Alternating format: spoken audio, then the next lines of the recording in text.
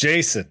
Nick. We're recording this mere minutes before I have to post this onto the old podcast maker. Before I cram the podcast VHS tape into the box and send it out into the world. Down up in there. Yeah, minutes, which means we need to make every single interaction a solid gold bar of comic book knowledge. All killer, no filler. With that in mind, Jason, I'm putting you on the spot. Yeah. Hit me with a little comic book gold, a little taste. Just all killer, no filler, comic book gold. What do you got for me? Fantagraphics Comic Books was started after Kim and Gary, who were publishing the Comics Journal, and people found the reviews so mean that they were like, well, why don't you publish your own comic books if you know so much about it? And so they proceeded to publish 8-Ball, Love and Rockets, Acme Novelty Library, on and on and on and on. That's one of my favorite comic book facts. I like that fact, especially. That is comic book gold, by the way. That is comic book gold. Thank you. I love that fact, by the way, because I feel like so many comics, there's a fundamental DNA to all comic books, and that is, I'm going to make this to spite you. Like, it's spite-based comic book making, and it is a rich tradition. Yeah. Comics seem to attract a lot of angry people who decide to take their anger out on panels in ink. Yeah. Take matters into their own hands. Yeah. I'm Nick Filardi. I'm Jason Thielbar. Welcome to the world's second finest podcast.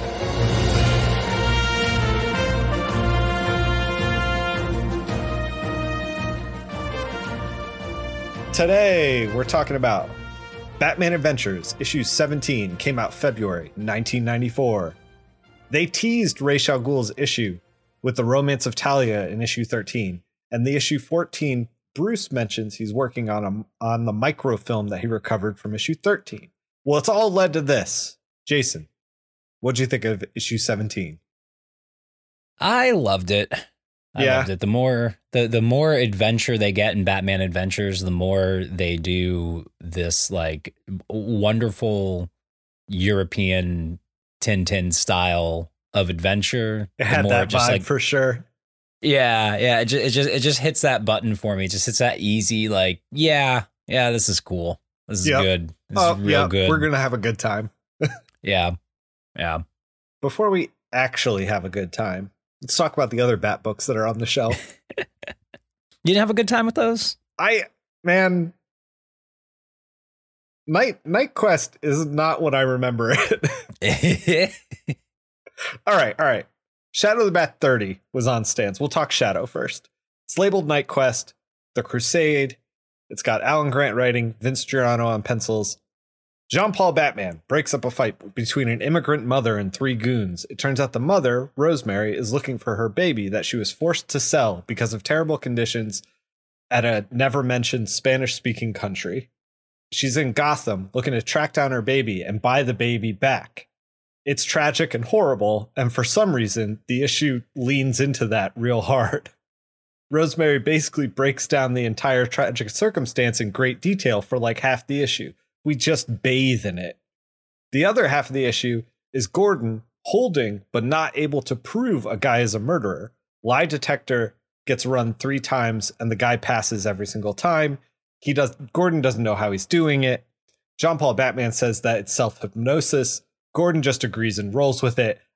Jason, I don't think you can enter a room and be like self-hypnosis and then put a guy in jail. Heck, I don't think you can put a guy in jail for a lie detector test in the first place, but here we are. Yeah. Jean-Paul Batman bugs an adoption agency, tracks down human traffickers. They end up bailing out of a speeding van that's filled with little babies. It's very ridiculous. Batman swoops in, gets behind the wheel, stops the speeding van from being hit by an oil tanking big rig. It's packed with babies. Jason, so many goddamn babies in this. With not a single one of them harmed. Not a single one. It's wild. Yeah. Jean-Paul Batman spends the end of the issue not catching up with the human traffickers, but just kind of wondering about what his mom was like. I mean, yeah, right. That's the right. Yeah, it's the right. That's the right way to go. That was Shadow of the Bat 30. Jason, what did you think of Shadow of the Bat 30? Oh God, it was not good. It wasn't good. It was not good. They did a weird thing too with like the mother's name was Rosemary and she's looking for Rosemary's baby. Like, and I was just like, what is happening in this issue? And it's like all flashback of like baby trade for money. And I'm just like, what the hell am I reading? I thought this was going to be about Batman. So these are in no order, by the way, but it was the like Rosemary's Baby, which clearly the writer never seen the freaking movie or just wanted to make a reference to it. Just wanted to make a reference. It just wanted to make a reference. Nothing to do with the devil. Like, could have made at least a passing reference to that. Like maybe the dad was like a bad man. And yeah, like, I was like, oh, where are we going with this? And then it was just like human misery. Yeah. That's where we're going. Yeah. Real life human misery that still takes place today. Well, yeah. And then just the like, I mean, obviously, like, I only say this now as a 41-year-old man, because clearly when I was like 12 or 13 years old, I would not have picked up on this. And I don't think when he was writing it, he picked up on this either. But it's like, oh, yeah, this poor woman from indeterminate South American country where the country is just, it's a horrible place to live. And like, they're all trying to get out and they're so desperate because of America and American support of death squads and drugs and Jason, are we dovetailing into our liberal agenda? Is that what's happening right here? Is this a backdoor podcast on immigration right now? No, I'll end it with this. Everyone should read, even though it's not perfect, but everyone should read the book CIA Legacy of Ashes. It's very, very good. Not as good as it could be, but highly recommend. It's a pretty comprehensive, like pretty good introduction on the history of the CIA and just the, and how we just destroyed South America, basically. And lots of other places too. And lots of other places too. America. Yeah. But the issue, I was trying to find good things to like about it. I found that like something that I did sort of like about, I sort of liked the art, but I was going to say Vince drew the hell out of it. He did the best he could. He did, but also it was very like, I feel when I go back and read 90s books, like even by artists that I still really like and, liked a lot back then, is like a lot of them I'll be like, oh, there's just like almost no visual storytelling here. There's just no storytelling. Yeah. It's like, oh, this is a pose. This is a pose. Oh, this is just supposed to be a cool scene, but means nothing to me, has no impact. Like, yeah, there's a lot of that in this issue in particular. I would also say that Vince blacks out Batman's suit a lot, his suit and his cape, and the way that the new Nightfall armor is with like all these spiny things flowing around. I was like, man, I feel like I'm reading 20 pages of like somebody's tribal tattoo. You know what I mean? Oh, like yeah. That's what it feels like. It feels like an early 2000s new metal tribal tattoo. Well, because like I remember reading like art advice from even back then. Shout out to Brutes and Babes, if anyone remembers excitedly following the lesson plans of Bart Sears's Brutes and Babes in every issue of Wizard. Just reminds me of how back then, how many artists were just like, and editors seemed to be desperately pleading with artists like, okay, in your portfolio, we're going to need some comic book pages. The pinups are great, guys. The pinups are great, but it has not changed. It has not changed. I personally, when I do portfolio reviews of comic coloring, I'm like, guys, pages only. They need to see, the editor needs to see that you can do the job that he's hiring you for. Yeah, that's it. It's unless you're getting hired for covers only, you need to put some interiors in there. Yeah. It's like the analogy that just came up in my head was like it's 90s comic books were drawn, and I'm imagining he was a huge fan of them, in the same way that Zack Snyder directs films, which is just all style. It feels the same exact way, 100%. Yeah, it's like it's all style, and the style is really cool. Like, don't get me wrong, the style's cool. Yeah. I want to be shitting on anyone's, like, it's still work to make that, to make a pinup or to make a cool looking like scene or whatever, but it will not carry shit. Yeah, right. I think we've talked about Shadow of the Bat 30 enough.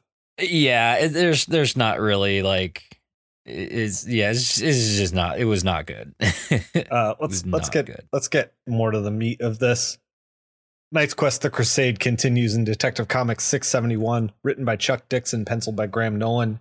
It's a continuation of the tease that we had from the previous Detective Comics issue. Joker has kidnapped / scheduled a meeting with big Hollywood people in order to shoot a movie called The Death of Batman. The assistant is a huge buzzkill about it, but the studio exec is like, we got a weak lineup and we need Batman fucking dead. Joker gets Universal Monsters to attack a college girl in short shorts. Jean-Paul Batman intervenes. Jean-Paul is too head empty to think anything is amiss. Just nothing up there. Joker gets Siskel and Ebert to help him punch up the script. They decide Batman needs motivation.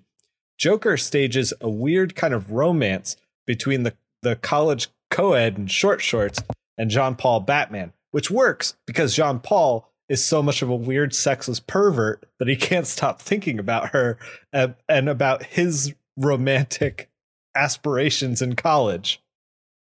He's creeping on the college dorm and he gets ambushed by more Universal Monsters. He hears breaking glass. It's her room. He rushes in to save her, only to find Robin being thrown out of the window, which is startling at first, but like, can't Robin just like grapple up somewhere? I don't know for sure if he could get out of this one alone.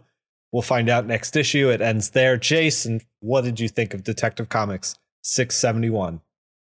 I sort of went on a journey because I thought it was okay at first, and then I finished it, and then I kept on thinking about it, and I was like, nah, I really, really like it. I really like it. One of the few like Chuck Dixon right down the plate home runs, like I am usually not a Chuck Dixon fan, but this whole arc about Joker trying to get a movie made where Batman gets murdered. There's a panel where he's like, a goon is showing Joker storyboards, and the storyboards are just Batman being murdered over and over again in different ways. It's so pitch perfect good. It is. And even though it's such a softball, the whole Hollywood executive is actually okay with doing whatever like underhanded thing. Sure. Is I'm just like, yeah, all right. That's still, cliches are cliches for a reason sometimes. Yeah, I'm having a good time. Yeah. And like, and no one ever got mad if you fucking made fun of like, a Hollywood like executive. You know what I mean? Like it's like an easy target, and but it works well. It works so well. And the way Joker is written too is just really, because he's still psychotic and dangerous, but he's also still very fun because he's still committed. He's most committed to the bit. Yes. Like, so he's at any time he could abandon this and just murder Batman. But the whole thing, he's like wrangling budget out of the Hollywood people. He's like he needs more money for casting. The man's got storyboards. He's got storyboards. Committed to the bit. It's fantastic. It's so good. I can't wait. I can't wait to see where this issue goes with Detective. And the art too is just so solid. It's so in contrast to Shadow of the Bat. It's just really well told. Graham Nolan, man, I feel like he's the MVP of the Bat books around this time. He's just like, just as far as like a nuts and bolts, like everything form, shape, panel to panel storytelling, like he just knocks it out of the park. And his Joker is like so fun. he's got the exaggerated features, and it's just good. It's just good. Yeah, and his and with the kind of style he draws in too, it can sometimes, for styles like this, I've found that like it can be hard for artists to really like make characters' faces like as expressive, and so it can just be really even harder to sell a story, because expression's super hard anyway. But he just does it wonderfully. It's so like, I can tell like the attention like he paid to just the subtlety of like I'm looking at when he's when the exec is making the deal with the Joker, and it is when he's kind of leaning over, because the crony is like, "What are you doing? You're blah blah blah," and like he's leaning over, he's like, "Hey man, shut the hell up," you know? It's yeah, like right, we've had some failures, but the look on his face is like, is this shrewd? Like, it's like, yeah, he knows it's weird, but he's like, hey, there's an opportunity here, you know? And, right, and all of that in one panel is just, yeah, like I said, knocked it out of the park. Just good shit, real good shit. So now that we got the good stuff out of the way, you want to talk about Knightquest in Batman 504?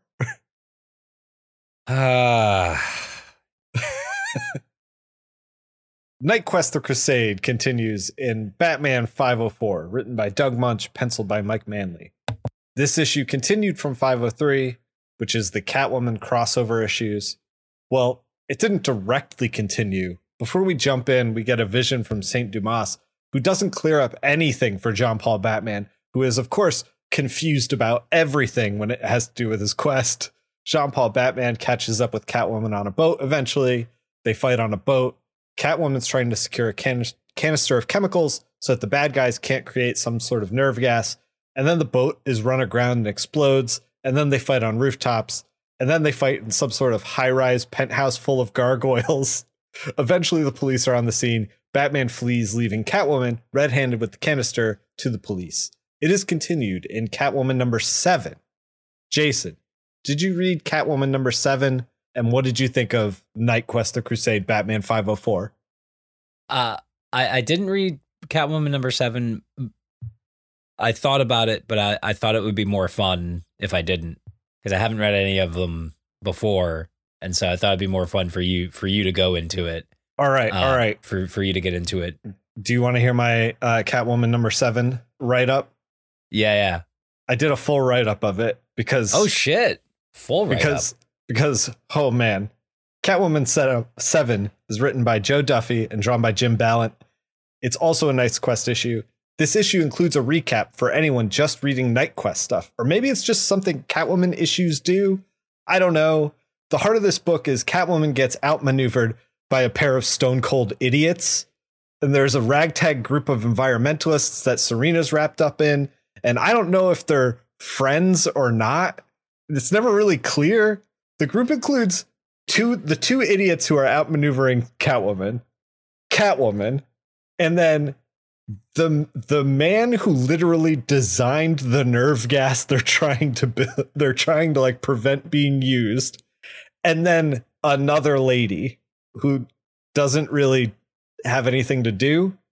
Anyway. Oh, that's not her character name. Another lady.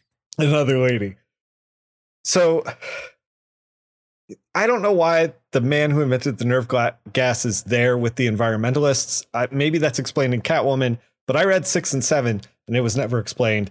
The whole book gets more absurd from there. Catwoman recruits John Paul Batman to help her save everyone, but they literally do not save anyone the entire issue. They never do anything to affect the plot at all. The chemist of the group gets kidnapped by this 2 stone-cold idiots because even though they get the formula in the previous issue, they can't actually do it because they're stone-cold idiots. So they need the chemist to put it together. The chemist just gives them tear gas instead of nerve gas, not killing anyone. And the chemist saves the day because of that. Because Batman and Catwoman are like 2 steps behind these 2 idiots. I can't express this enough, Jason. It's like Bill and Ted gas the boardroom of these people who want to build houses on wetlands. That's what happens in this issue. It's fucking insane. This is pretty much exactly why I was sitting in my living room last night being like, should I read Catwoman #7? And I'm like, no, I bet it's awful in a really weird way. And I bet Nick will have some words about it. Here's how it closes. I'm happy I was right, by the way. The chemist of the group gives the idiots tear gas instead of nerve gas. They nerve gas or tear gas the building. But then Catwoman at the end is like on a helicopter with a megaphone. Don't ask. She's like on the rope. She's on the rope like ladder for the helicopter taking off. I don't know who's driving the helicopter. Who cares? And she's like, claims it as a win in the end. She's like, yeah, and that'll teach you to build houses on wetlands or whatever they're doing, the business people. And so like she kind of like took the win at the end, but never affected the story at all. And I was like, I don't think you won, Catwoman. You didn't steal anything. You're not ahead in any capacity. I think you're just like trying to save some face in front of everybody who's there, like the police and Batman and everything, to be like, I kind of won, but nobody won. The issue was awful, Jason. So would you say then, though, that Catwoman is more like Spock Leonard Nimoy at the end of the Simpsons monorail episode, or more like Tuxedo Mask? Which space do you think she occupies more? Jason, I don't know. Yeah. These Catwoman stories are terrible, and they're also named Body Chemistry, which is fucking gross. The whole thing is gross. I think I remember this series with this writer-artist pair like running for like a while, though. I feel like Joe Duffy and Jim Ballant did Catwoman for a long time. Like those are two names that I really associate with Catwoman 60, a lot. 80 issues. I don't know. We're talking like a long run.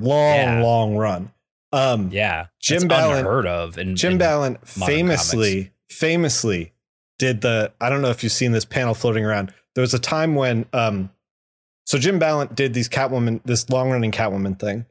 And then he was doing these like sexy comics that were like a little explicit, which is not really an area that I really travel in as far as my comic reading. But there was a panel that floated around the internet, and it was a woman running into a bedroom, and she was yelling to another woman. It was something like, "Run, you've got to get out of here. Your vagina's haunted." There was that classic meme came out of Jim Ballant. So you know what? We're going to give Jim Ballant pass this particular Catwoman issue. You can cut this if you want. But yeah. I just thought of another comic gold fact. Okay, hit me with it. So now known as a writer, Bill Willingham, writer of Fables and of various other books, in the 80s, and he was still an artist and a writer. He was on Elementals for Comico for a while, like that kind of era. And then there was a time when he couldn't get any work in the mainstream or any kind of mainstream, Yeah. And I just remember this image from his Comics Journal interview that was probably like 15 fucking years ago at this point.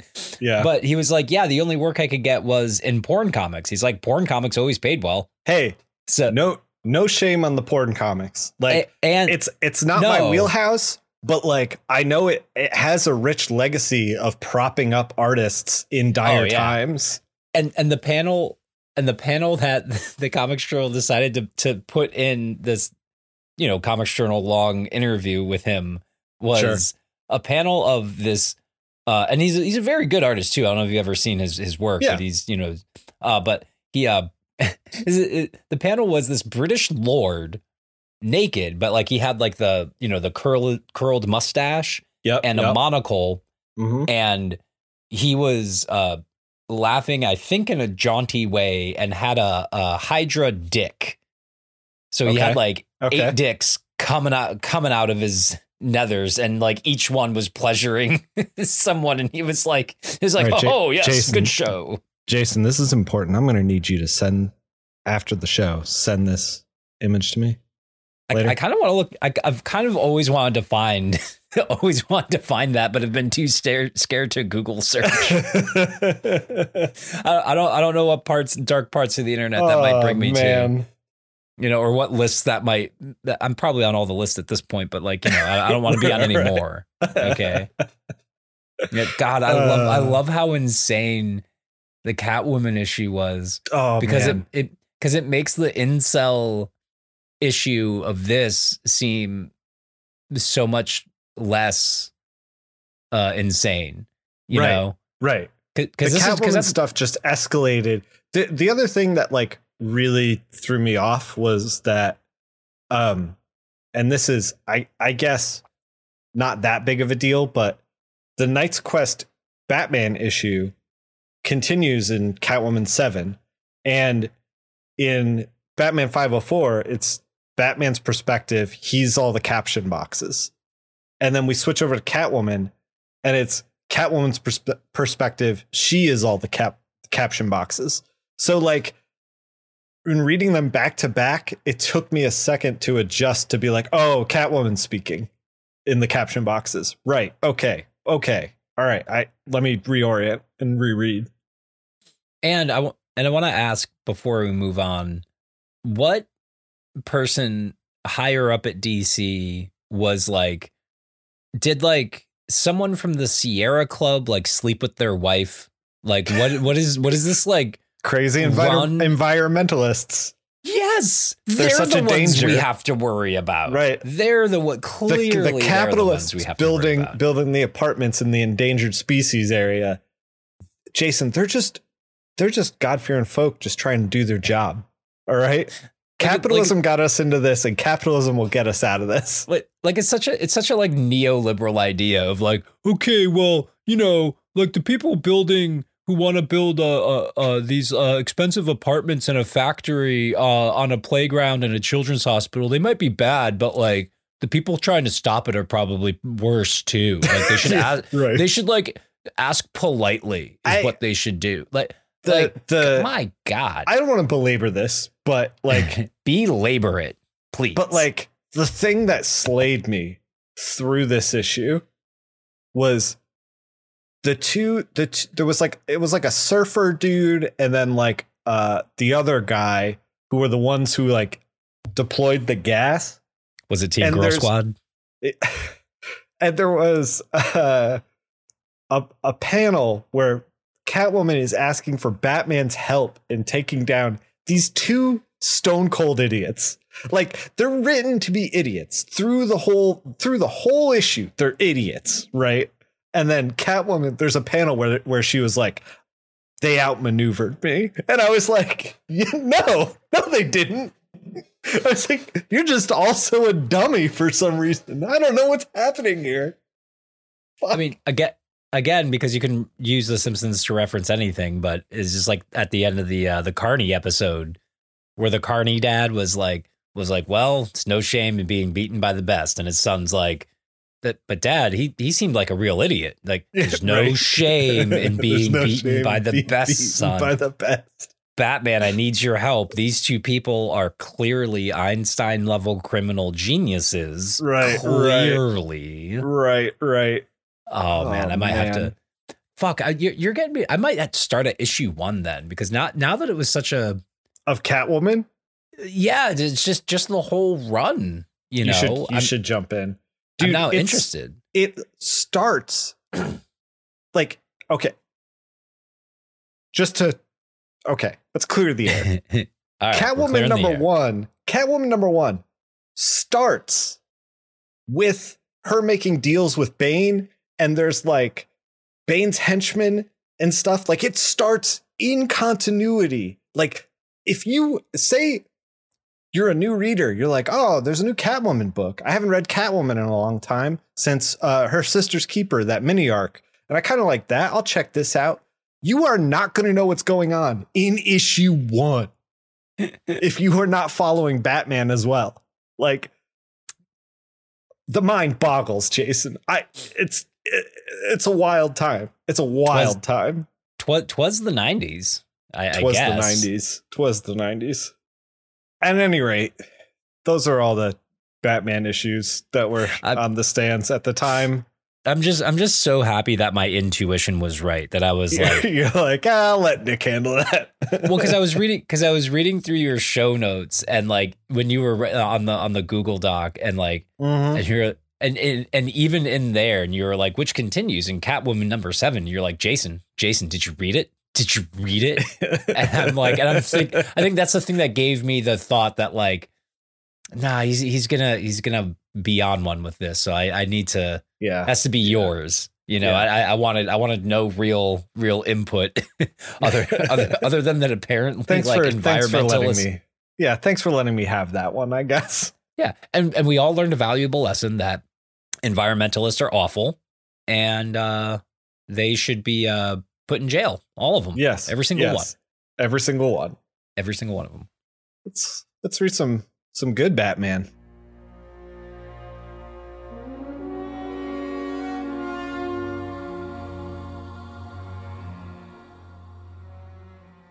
Batman Adventures 17, written by Kelly Puckett, penciled by Mike Parbeck, inked by Rick Burchick, colored by Rick Taylor, with a new letterer, Richard Starkings of Comic Craft.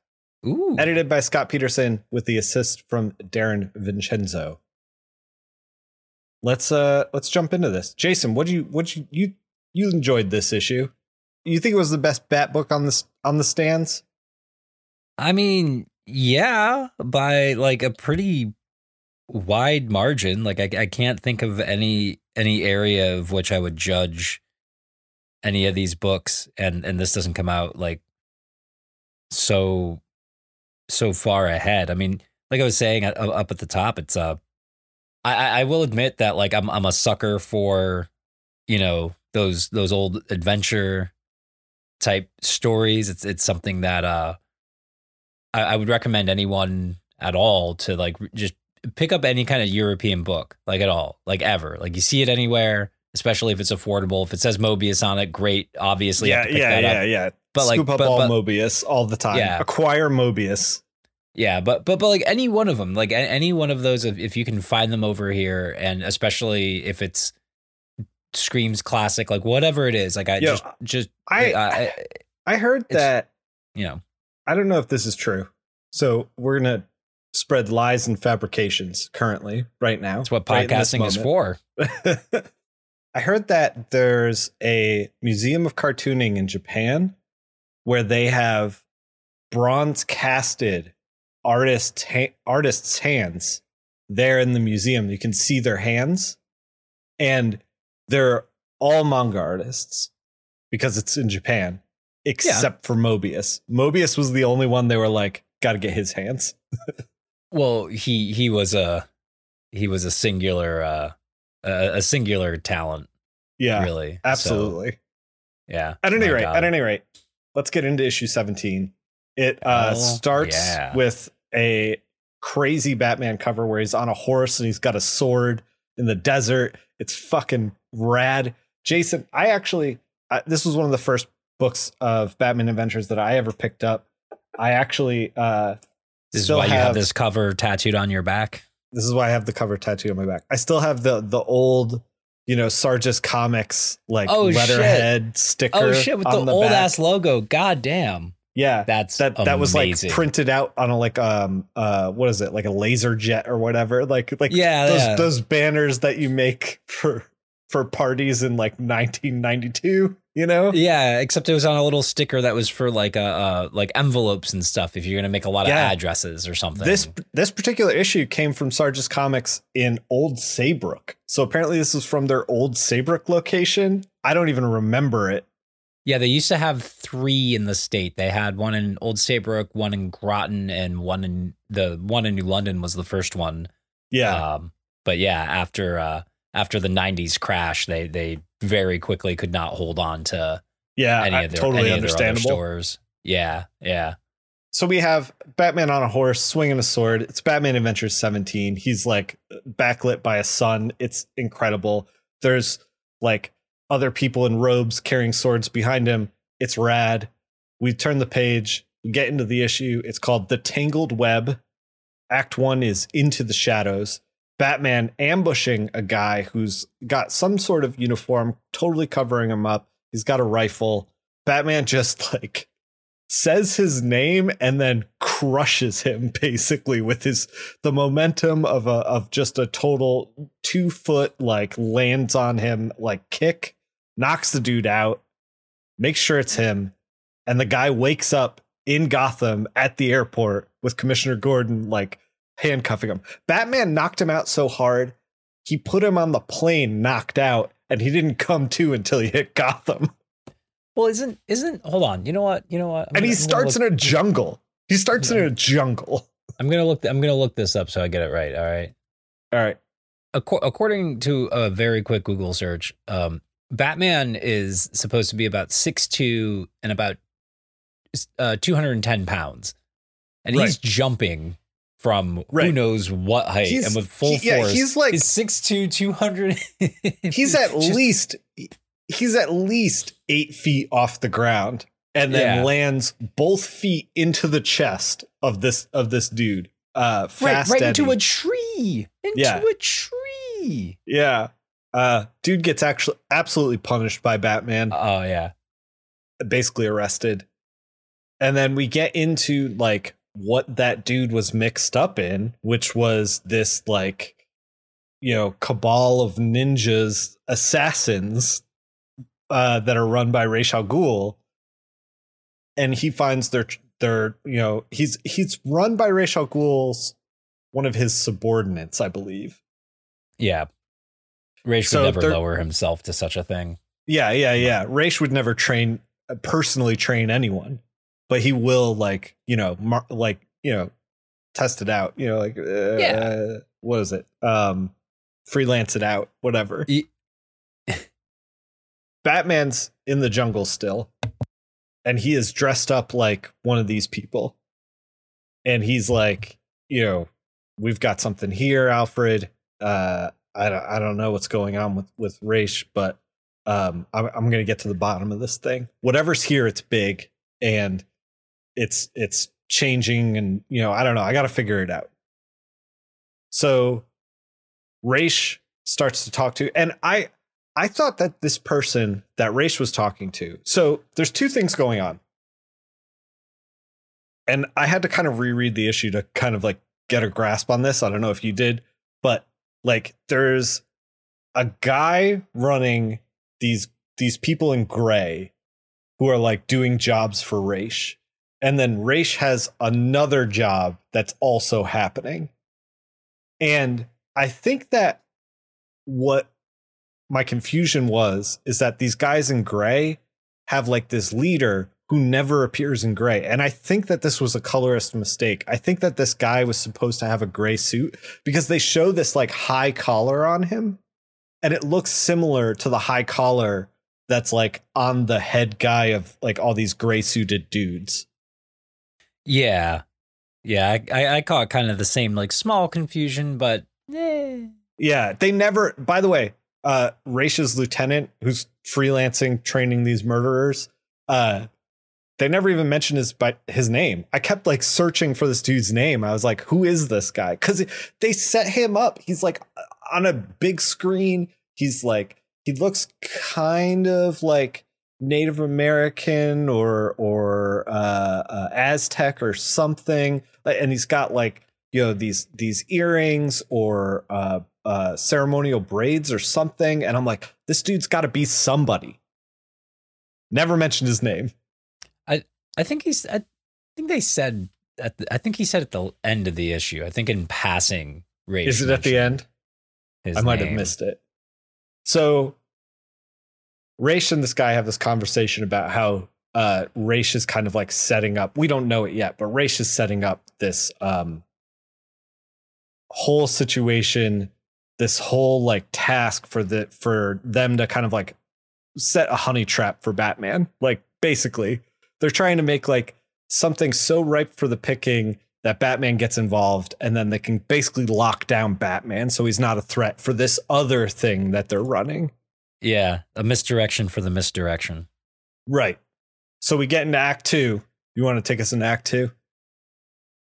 Act 2, New World Order.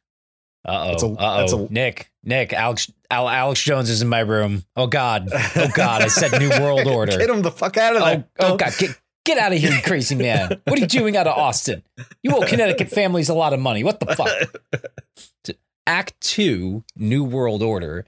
We find we're in Raish's lair, and there's some apparently really devoted guy to his cause, but he's just like blonde and in a suit, which honestly I just found kind of funny because he's a devotee of like the whole cult thing, whatever it is around Ra's al Ghul. But he's not a ninja. He's not able to kill anyone. He's like the accountant for Ra's al Ghul. Yeah. Apparently, and he gets a name. God. Yeah, he gets a name immediately. Yeah. Other dude doesn't get a name, but Mr. Asquith. Yeah, he's explaining his failure to wait. What was the failure for again? The failure was they were going to initiate the plan, but they couldn't because there was a week-long celebration, the Feast of Azir or something. I don't know. It's like a well-known holiday in the region, but like not elsewhere. And the guy was like, I couldn't be expected to know everything. And he was like, you talk to anyone on the street and they would tell you this, like get the hell out of my face. He gets dragged away for his own incompetence. And we see disguised Bruce Wayne is reporting through a walkie-talkie to Alfred back in Gotham. And he mentions that, this line won't be secure for very long. Sure.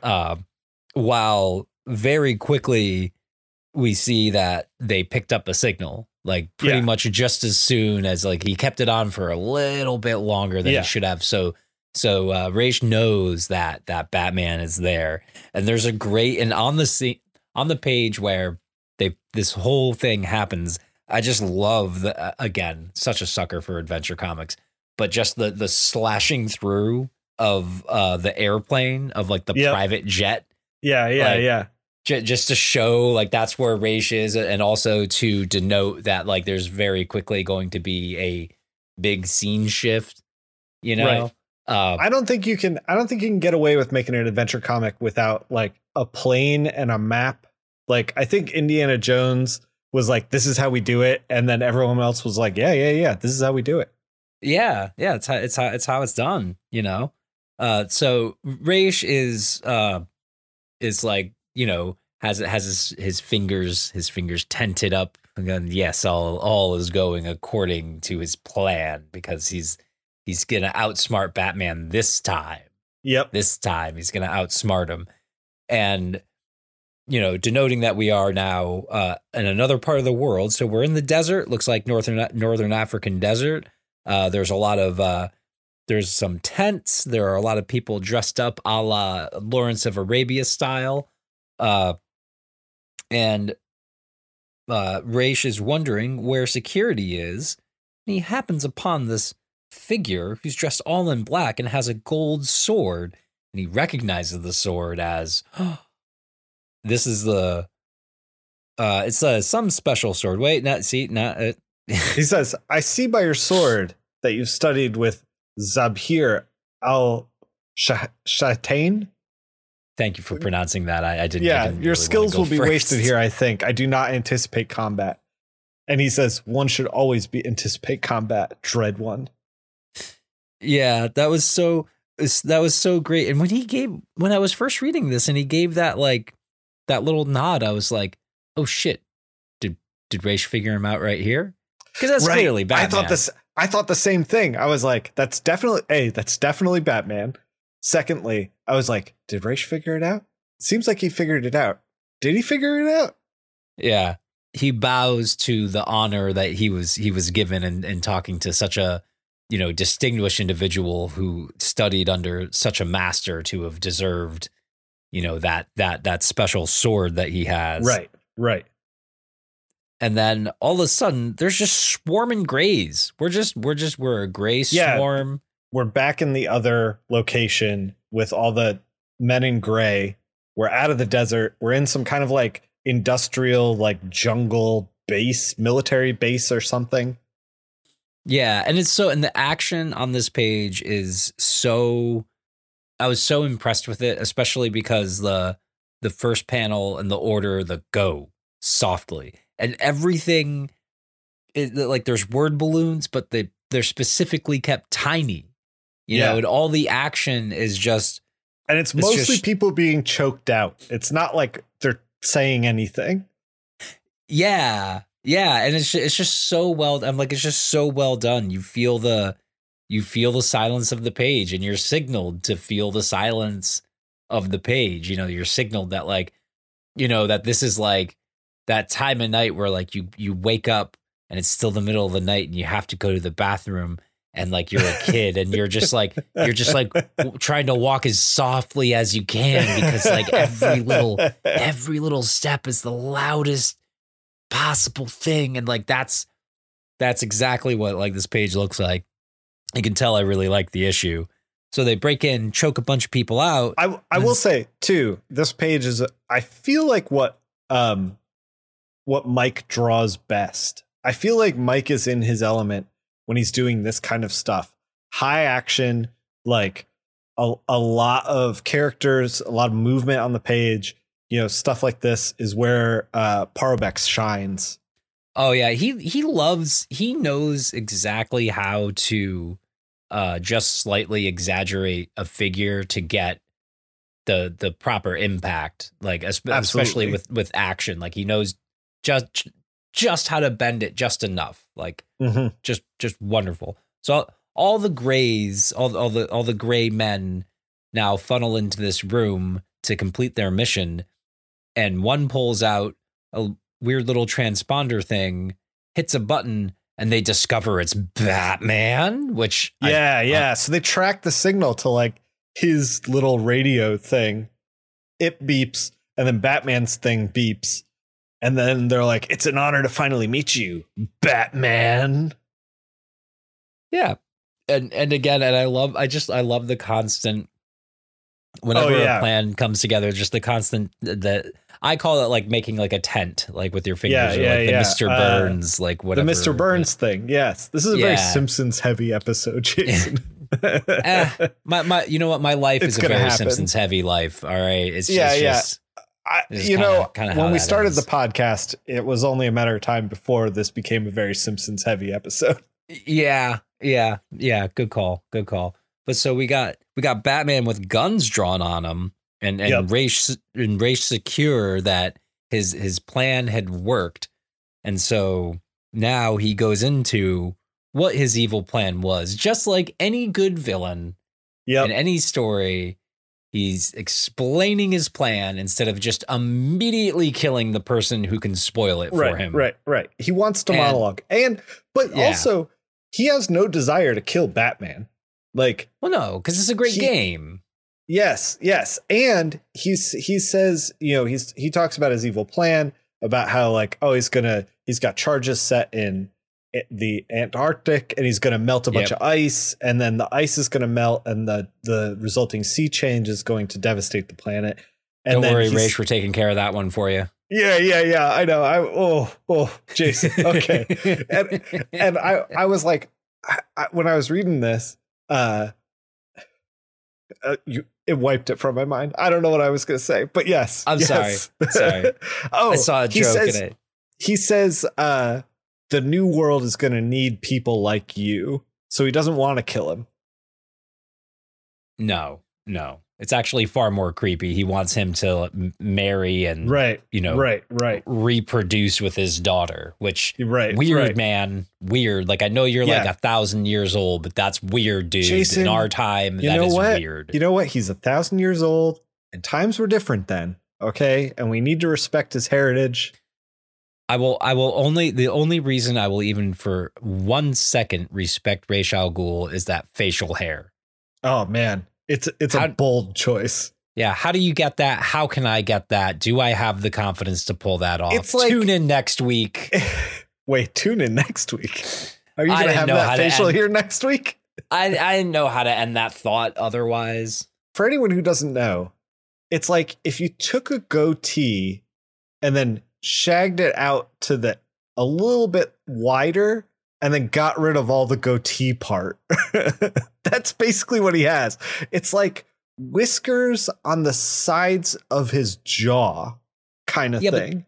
But styled to like points. Yeah, he's got like lightning bolt whiskers on the sides of his jaw. It's so weird. My man uses product. My man uses. He has. Yeah. He spends way too much of his budget on product.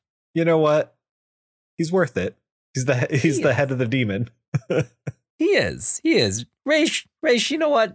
Practice that self-care. You keep practicing that self-care. Don't let me give you shit just because I'm insecure that I can't grow that kind of facial hair. Okay. All right? So he monologues about his plan. Batman's there and he's like, this place where I stand now in the desert, the most barren of life, but in one generation will be a garden of paradise, blah, blah, blah, blah, blah. He's monologuing. He's like, I will keep you alive. The new world may need men like you. And you turn the page and it's Act 3. What doth it profit a man? And it is Batman saying, there's just one problem with your plans, Raish. And he's like, and what would that be? He's like, I'm not Batman. And it's the Boy Wonder. It's Jason. He's wearing his Robin suit underneath his bat suit, underneath the gray suit. He's got 3 shirts on and it's Robin. I loved that reveal. And especially because like Robin just looks so happy to be there. I know. Robin is so thrilled that he got to do this reveal to Ra's al Ghul. and like any teen. So like Bruce walked up to Dick and was like, hey, Dick, want to help me pull a prank on someone? And he's like, do I ever? Right.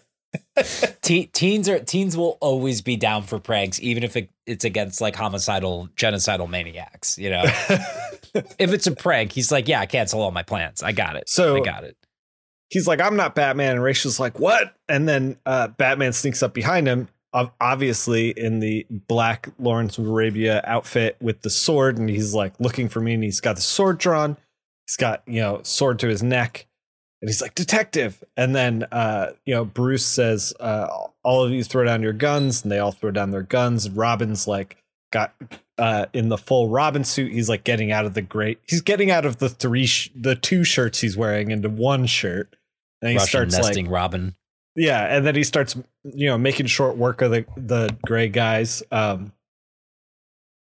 Batman is pulling Ra's aside and he's like, the robes, the sword. And Bruce says something along the lines of Alyasa wasn't El Shaitan's only student. He wasn't the best either, meaning there's some sort of like hierarchy here with these people who know these ancient sword techniques. And Bruce, of course, is one of the best. Oh, yeah, he's got to be. Studied with the best is the best. And he says, nobody move or Ra's dies. And, he kind of like drags Ra's to the plane. He's hoping to get Ra's on the plane with him, bring him to justice. But the accountant steps up and he's like, I got this thing. Ra's is going to reward me greatly. And he goes to like set off the bomb to like signal to the satellite to set off the bombs in, the Antarctic to like, blow up the glaciers, and instead blows up the satellite.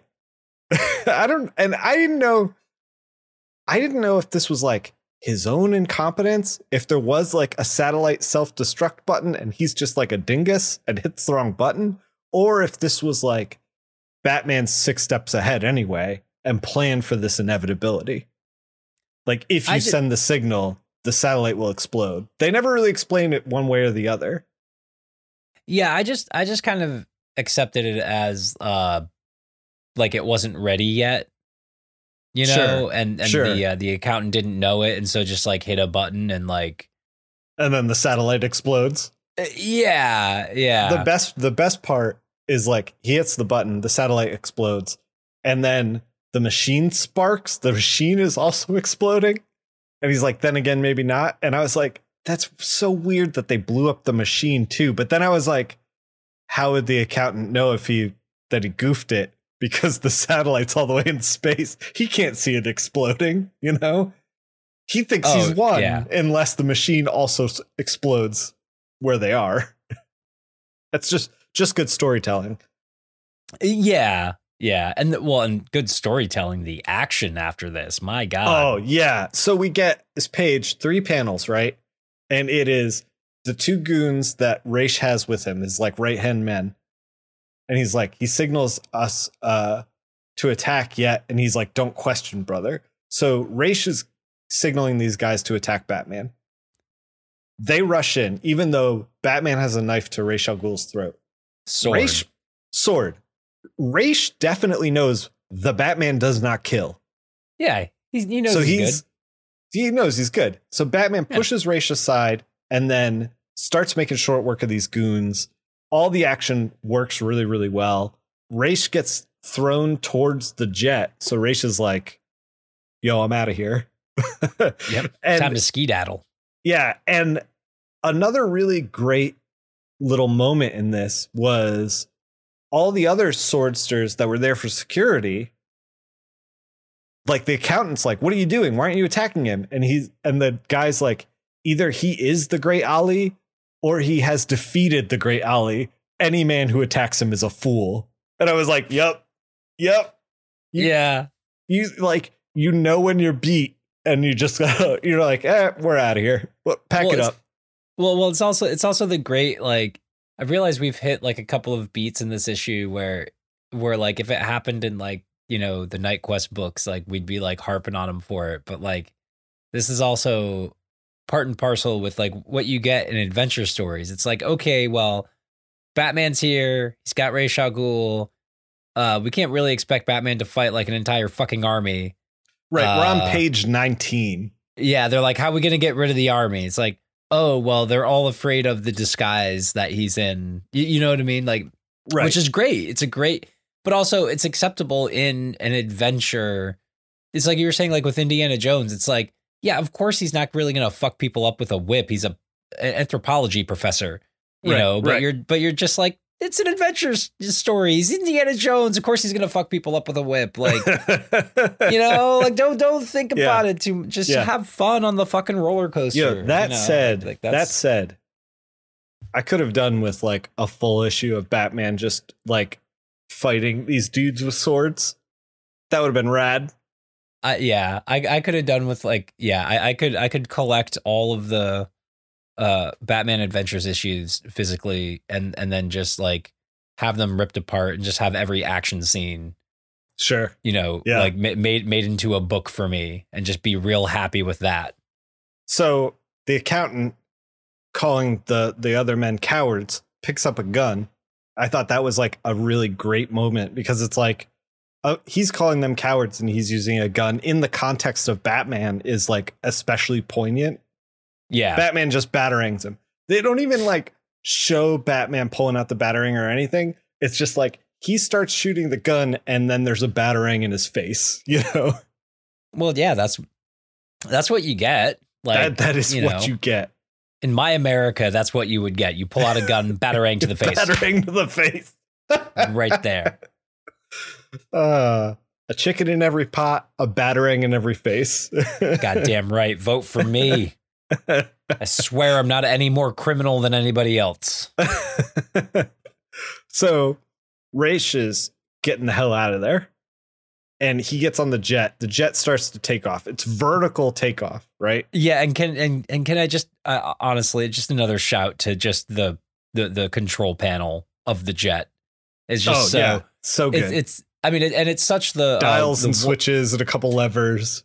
Yeah, and they look so heavy. Like it is such the world, obviously, because it is, but like such the beautifully designed world of Batman the Animated Series. You know, that like quasi like sort of modern, sort of retro, like Art Deco sort of thing. Like, and just my God, Mike Powerbrick, you draw a mighty powerful horse. I must say. Oh man, so Batman gets on this black horse. And he's like, Raish isn't going to get away. I'm going to catch the freaking plane. So the plane starts taking off. Batman gets on the horse. He's charging it down, jumps from the horse to try to grab the wing of the plane, misses by inches, watches the plane fly into the distance in the desert. So good. so good. And then the final panel, the final page is Raish talking to his number 2, who offers to ritually kill himself. The guy, we didn't learn his name. Yeah. And Raish says, "Nah, that's okay. We'll get him next time, buddy."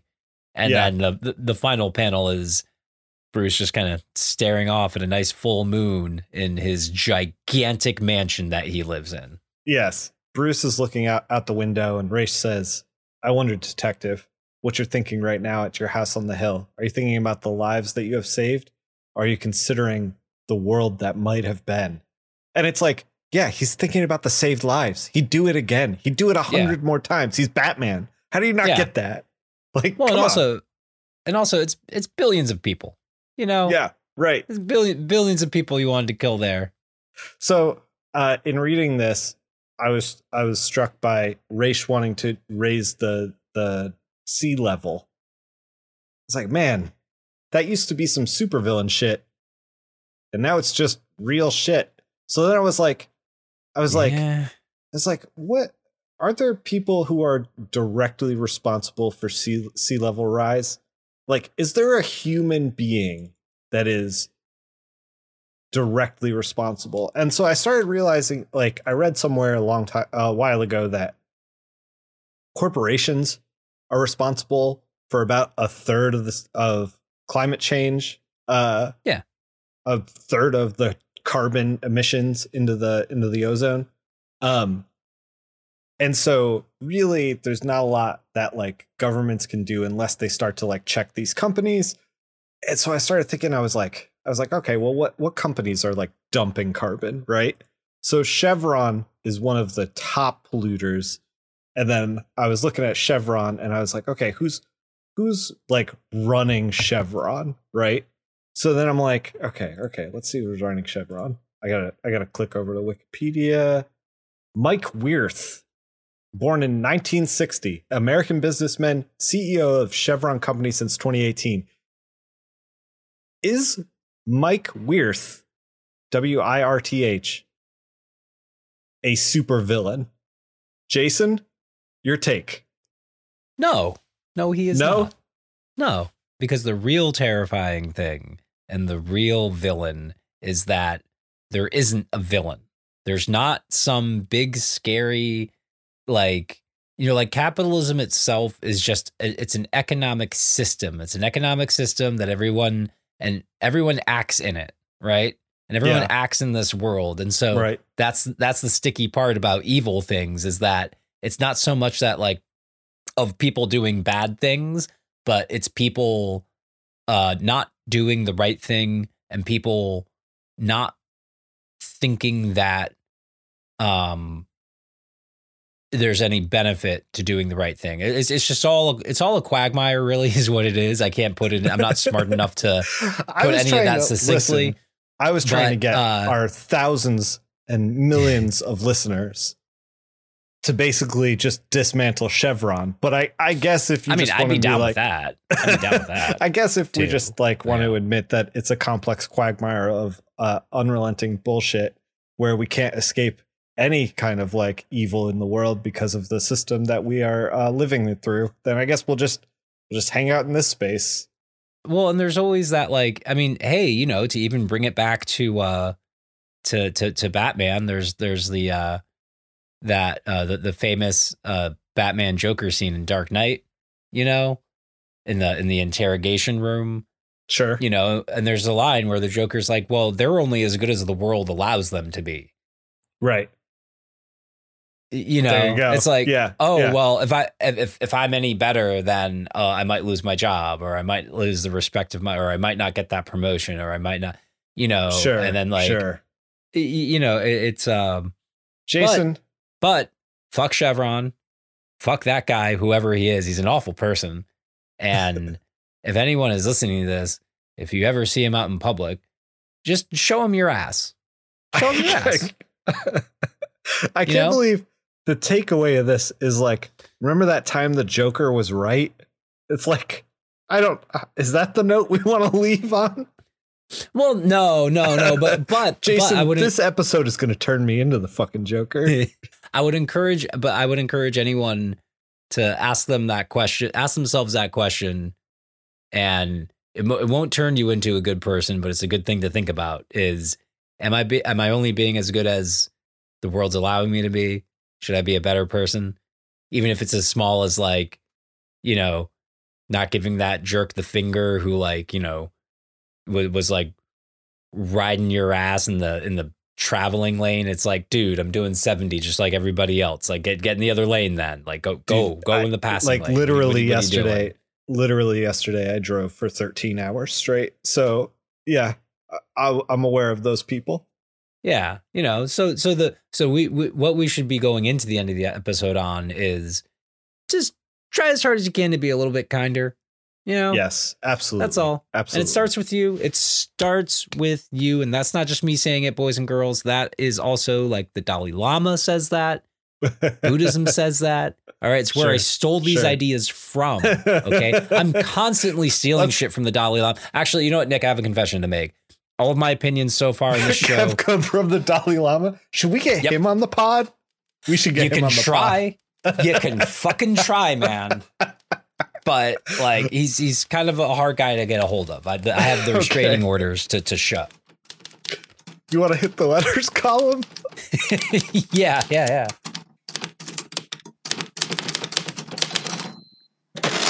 So we had the Talia al Ghul issue, the romance comic, where that kind of like set off that we were going to get a race issue eventually.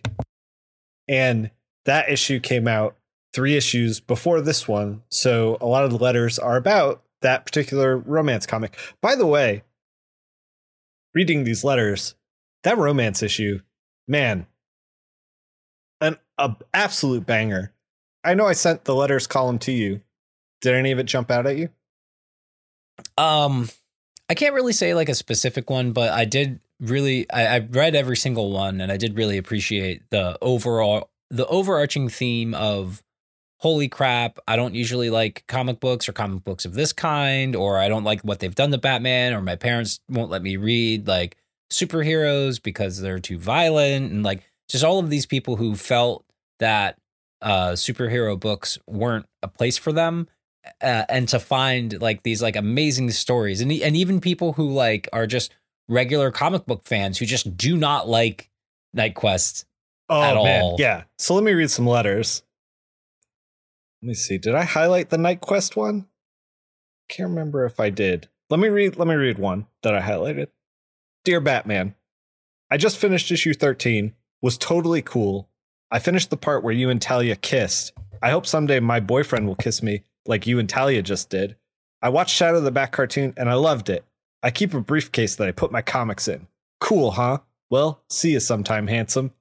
That was Holly Bucklet in Crownsville, Maryland. Scott says, does your boyfriend know you call other guys handsome? I love that letter. Jason. That was a very sweet letter.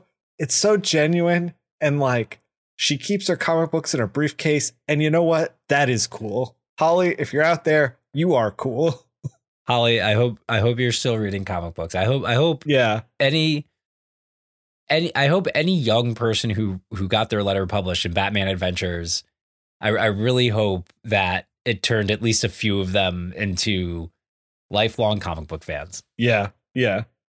I didn't really pick up on this, but apparently, I don't know if there was like a Casablanca vibe that was happening in that issue with the Talia romance book. I haven't watched Casablanca, but like here was one of the letters. You should watch Casablanca. Dear Scott, yes, of all the bookstores, I had to wander into this one. There in the window, there he was waiting. I bought my first issue of the Batman Adventures. It was a great night. I was hooked. One thought kept going through my mind. Play it again, Scott. Sorry about that.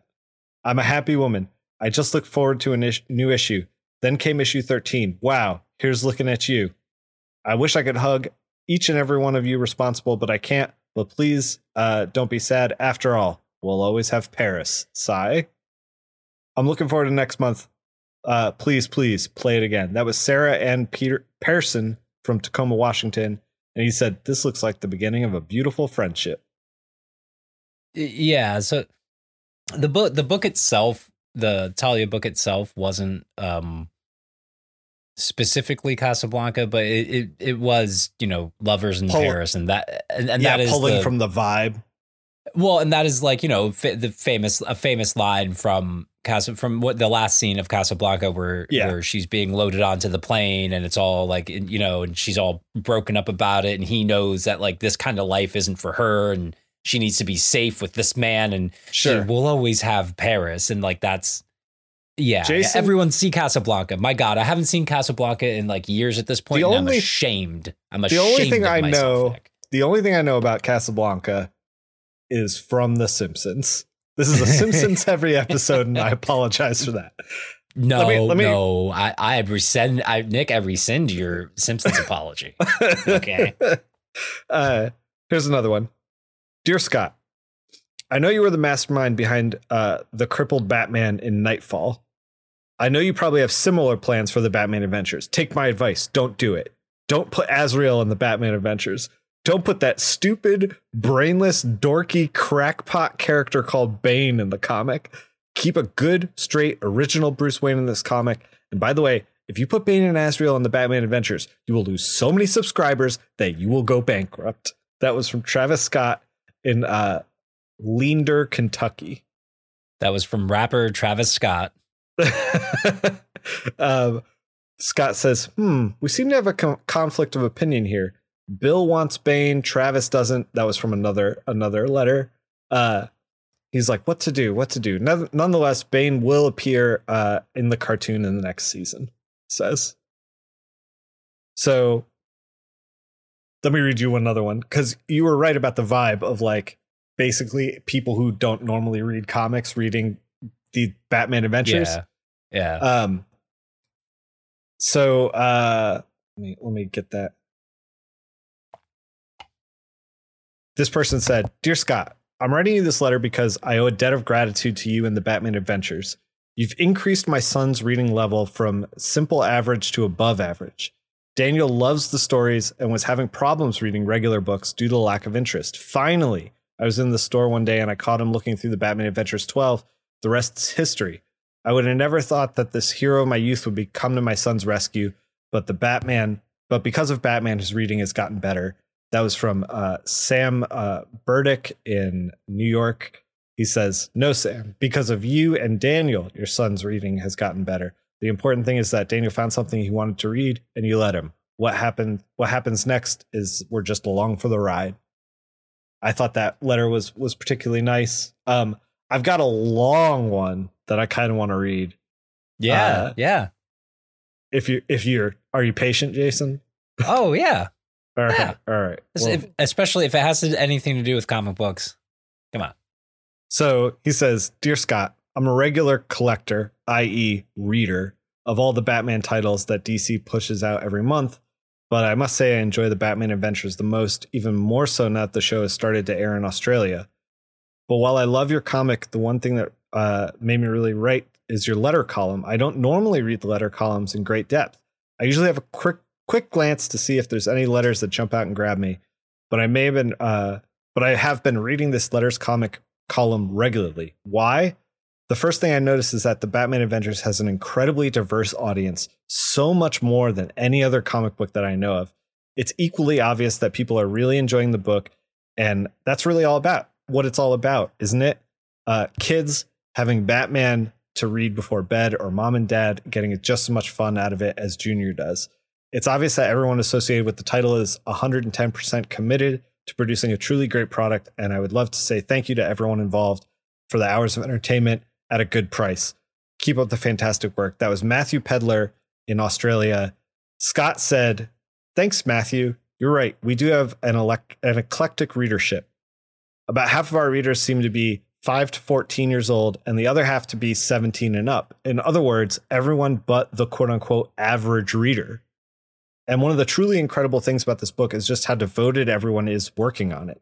Neither Kelly nor Darren nor I have ever met Mike or Rick B, and Rick and Mike have only met a few times. Unfortunately, Darren and I work in the same building with Rick T, but you can't win them all. which may be a good thing. Kelly once pointed out that if we were all to get together in the same room, it would probably explode from all the mutual admiration. Whenever a new issue comes out, the phone conversations are usually something like, man, I thought the story was really lousy when I wrote it, but Mike made it look incredible. Oh, no, I just drew what Kelly wrote. And besides, Rick and Rick are the ones who made everything look good. And they'll be like, oh, are you kidding me? Stuff that Mike draws, he's like doing stuff that no one else in the industry is doing right now. I'm just along for the ride. And I'll tell you, it certainly doesn't hurt to have the perfect colorist on every book. I think everyone is just having way too much fun. When's Batgirl coming back? I thought that letter was particularly great because not only was it talking about the diverse people who are pulling in this book, but also that the team knows that they're making something special. And I've been a part of books like that where everyone on board is like firing on all cylinders. You know, it's a special thing. And you've like made enough comics that you're like, this isn't the paycheck. This is the passion. Like this is one that's like, you want to like take this lightning and bottle it. Like Cave Carson as a cybernetic eye. That was one of those books for me. Love those books.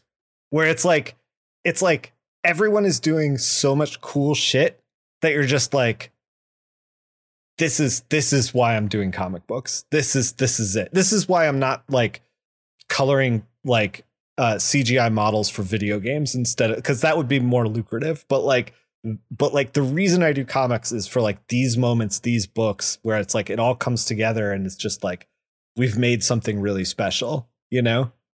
Yeah, no, totally. And it's great to I think this letter column really kind of hit home for me, like exactly why every single week like the Batman adventure books are like my favorite ones, and and I truly do like them like a great deal. I think if anyone probably tracks my like to read pile and like how I'm like always like Mr. Indie Man over here, you know, most of the time with my reading taste.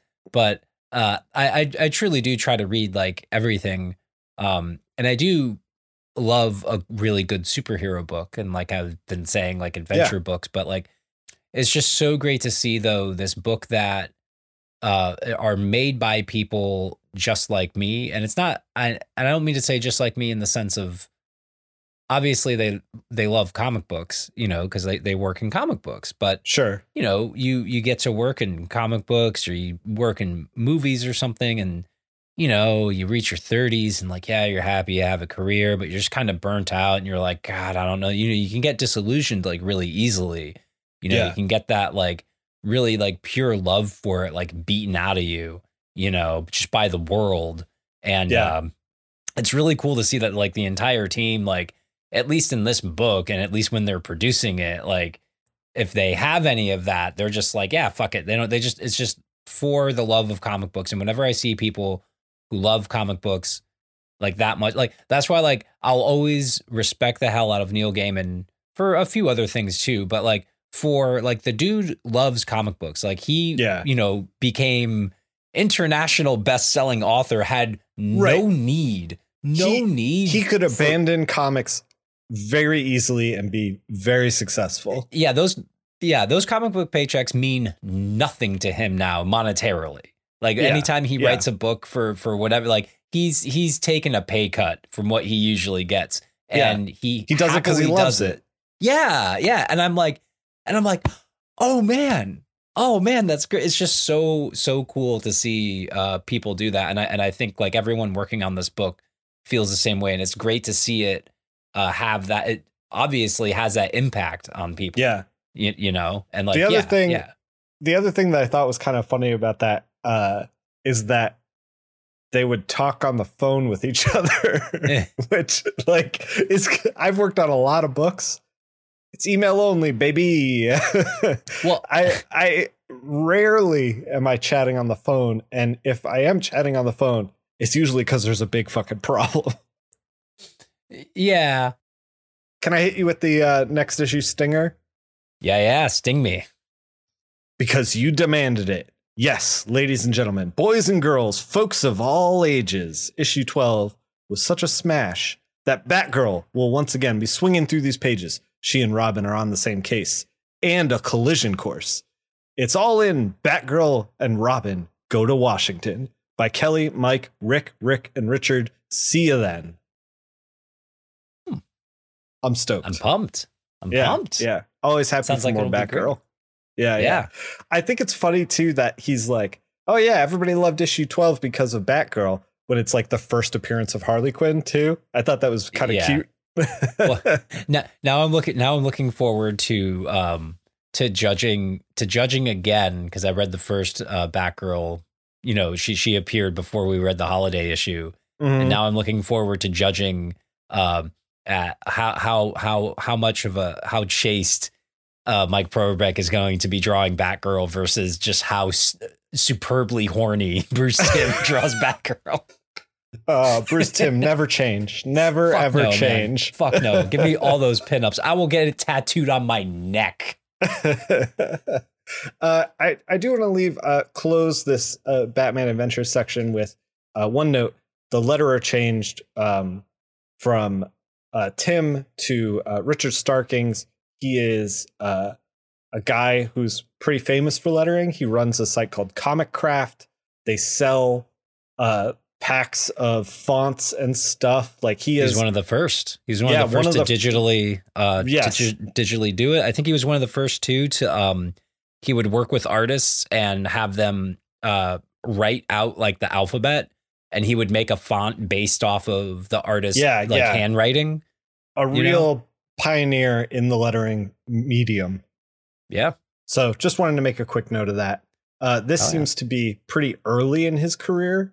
I don't know if clearly his company Comic Craft is off the ground because he's using it in the credits section. Yeah. But like, I'm not sure if he's selling fonts yet or what kind of capacity that has, because this is 1994. So yeah, I don't know if there's too much like, buying and selling of digital items on the internet yet. Yeah. I don't know if he was selling fonts just yet, but I know he was like he was highly in demand. Yeah. Yeah. I think we mentioned him on the show before, because I mentioned when we were talking about the Max. Yeah. Did he letter that? He not only lettered the Max, but he had a very short-lived self-published comic book called Armature. He was this like weird little alien guy that like he drew. Man. He wrote and drew himself. And it's in go through your issues of I forgot what it is, but it was like a backup in an issue of the Max, because Sam Keith being it was just like, yeah, man, here, just like throw it in. To throw it in the back. That's cool. Like a little ad, little like, 5-page or ish, of his new character. It's been a long time since I've read the Max, and maybe I should do a reread. Oh man, I should too. I haven't read it in a while. I actually just digitized my whole collection, and I realized I was missing one single issue because there's a Savage Dragon crossover, and it fucked me up because it's the same number. So it's like Savage Dragon with the Max on the front, and it's the same number, and I have that issue, but I don't have the Max issue that goes with it. Oh shit. You have the half? I gotta track that down. Yeah, I got the half. Not only do I have the half, I have the half, I have Darker Image, and I have the Max #1, and they're all signed by Sam Keith. Fuck yeah. Fuck yes. Speaking of other comics, Jason, you want to figure out what's in the to read pile? Yes.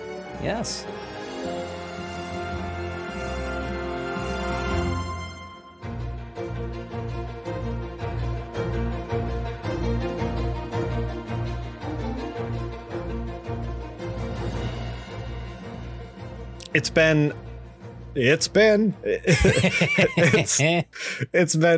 about 3 weeks since our last regular episode, so I assume you brought something. You've read something in those 3 weeks.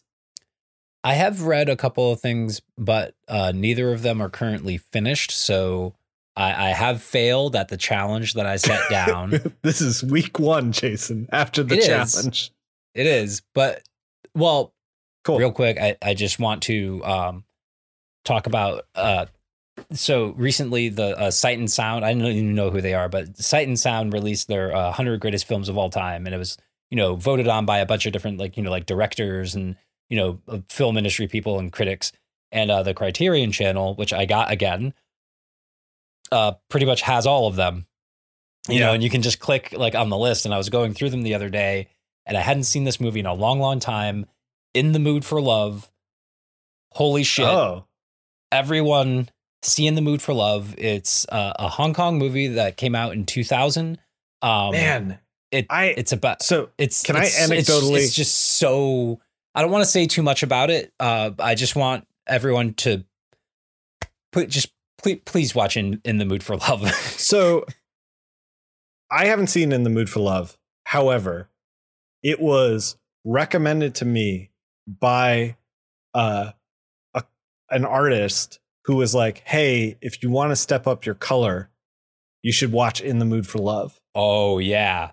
Any of this person's films. Yes. But In the Mood for Love. Oh yeah. And 2046 and they were like, check all that stuff out. It'll really up your color game, make you think about color in different ways. Oh yeah. So it's been on my backlog forever. Like I don't end up watching a lot of movies. I don't know.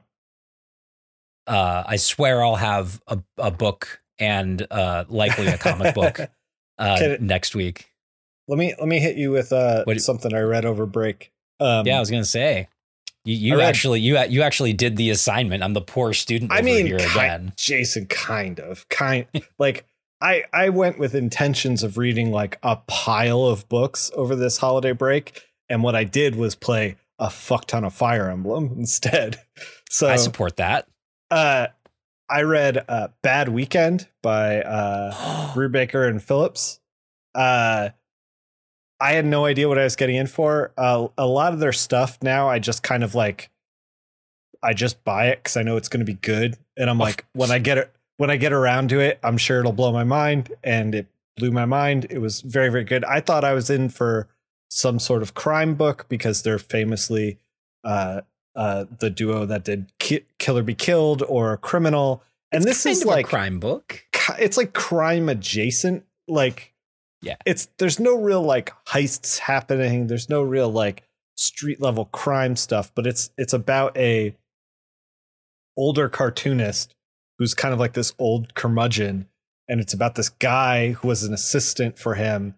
And like, the guy knows what he's getting into with this older cartoonist who's kind of an asshole, and like the older cartoonist is trying to recover this page that went missing of comic strips that he did when he was an assistant way back in the day that were like kind of like, I don't want to give too much of it away, but like it's about the antics from there and like what this page actually represents and what it means to both people. It's a beautiful book. Please go buy it. He uses that it was the Harvey Kurtzman line, the comic books will break your heart. I think isn't that Kirby? Didn't Kirby say that? I was attributing it to Kurtzman in my head. We gotta get to the bottom of this. I'll go on the internet where no one lies. It was Kirby. Oh, it was Kirby. Okay. So Comics Beat reporting says, did Jack Kirby really say comics will break your heart, kid? He looked at a guy's work and gave him a free piece of advice. He said, kid, you're one of the best, but put your work in galleries. Don't do comics. Comics will break your heart. That is the full quote, which I think mainstream gallery work will also crush you, probably. Yeah. To be a part of like rich people laundering money, basically, it's like, yeah, okay. I mean, pays a lot better than comic books, at least. Yeah, maybe. If you can make it, if you can get there, yeah, that's the thing. If you make it in comic books, you're like, I can afford rent. Jason, please. It's too real. It's too real.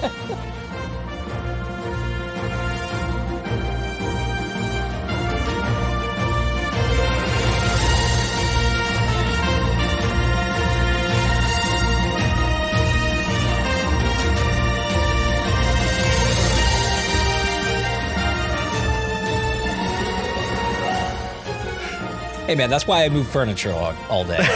Right? All right. Thanks for listening. Thanks so much for listening, anybody who ever listens. Truly, thank you. I've been pulling away from Twitter more and more, and also Instagram. I haven't posted there in a long time. I think I've been Twitter kind of crumbling has made me realize that maybe I don't need a lot of social media in my life. Maybe. Yeah. So, but I am still, I still run Discord. That is really the best place to get in touch with me. If you're into the show, you want to talk about Batman, there is a World's Finest Pod channel in my Discord, on my Discord server. You can find the Discord link on my Linktree, linktree.com/NickPhil. I'll start hanging out there. I should hang out there. Yeah. You should hang out there. We talk about comics. We also, beyond World's Second Finest, because not a lot of people, I usually just post when an episode's live. But beyond that, a lot of people talking about comics and how they're made and what's going on and what they're reading. Our good friend, my buddy Ziggy, usually posts whatever he's picking up and reading, which is usually pretty interesting. So, yeah, come hang out.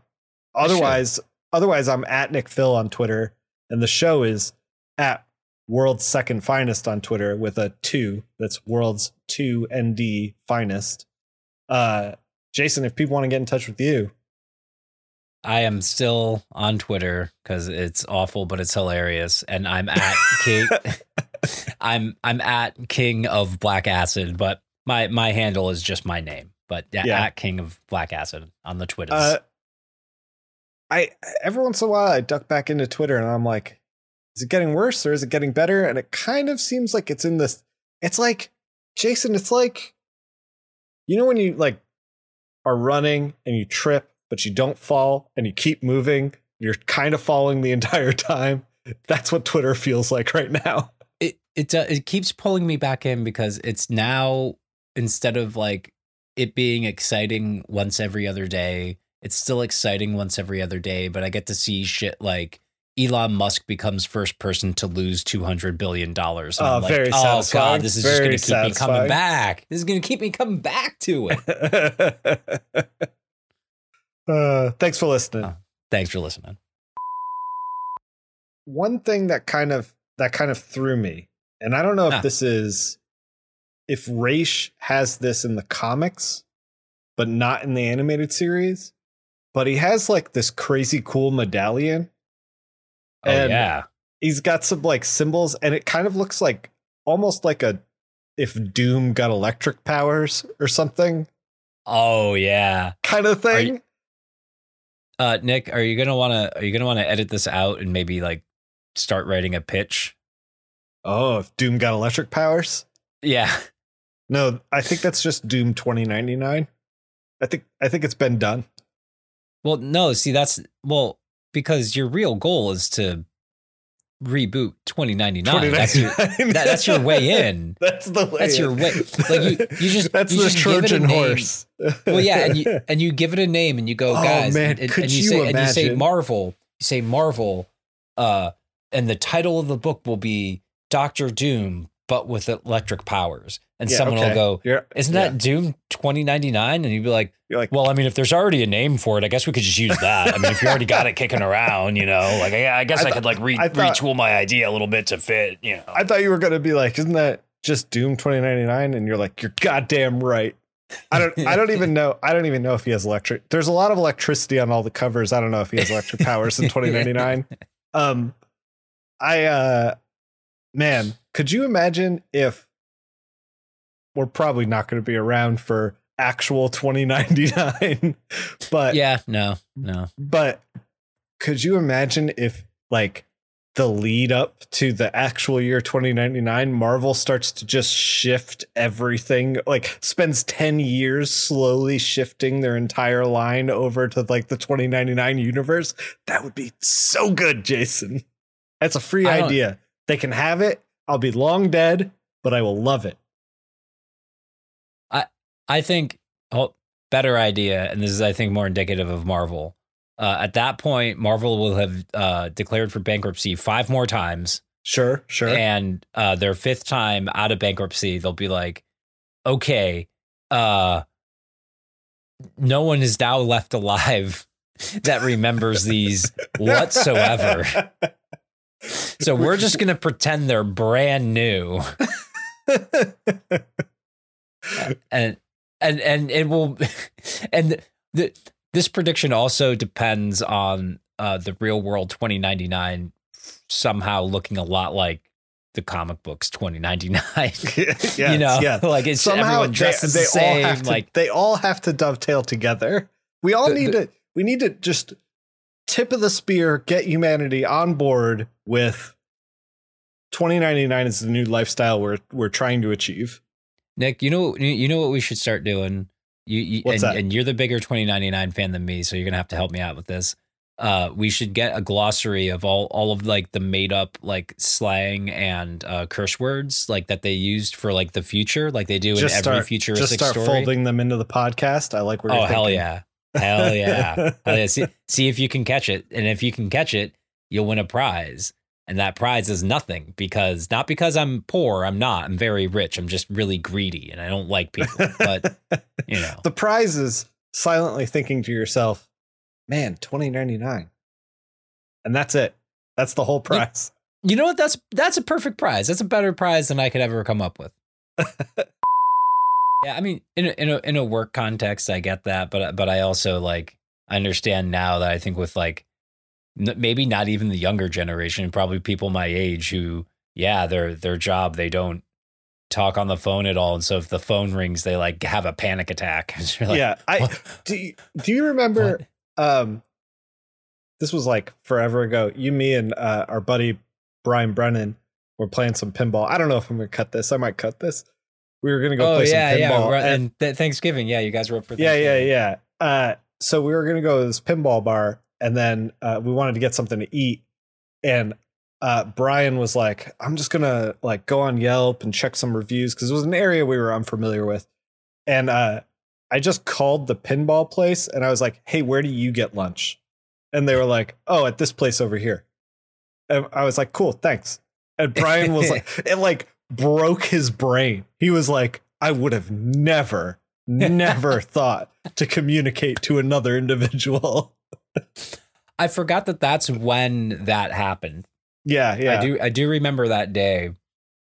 And that day also had, I mean, I can't eat pork anymore, but that day also had a wonderful soupy run where I think Brian dropped about $200 on soupy. I mean, he was buying some of it for other people, but even he admitted that most of it was for him. Did I tell you that like, so that was Thanksgiving.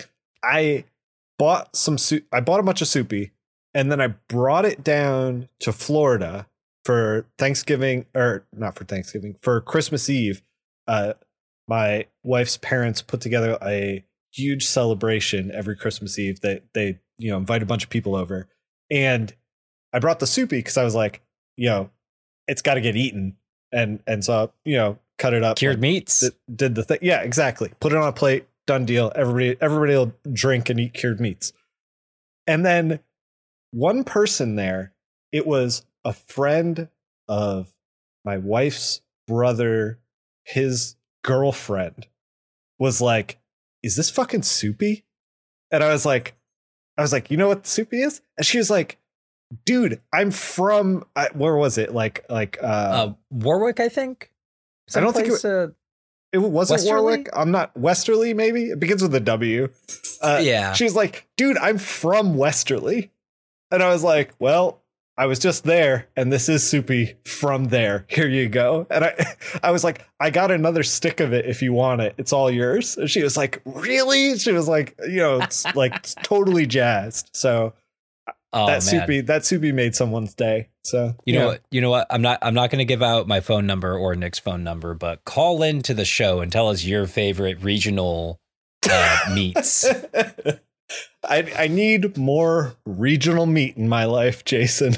Yeah. I just want to know about it. I just want to know. I just want to live in that world.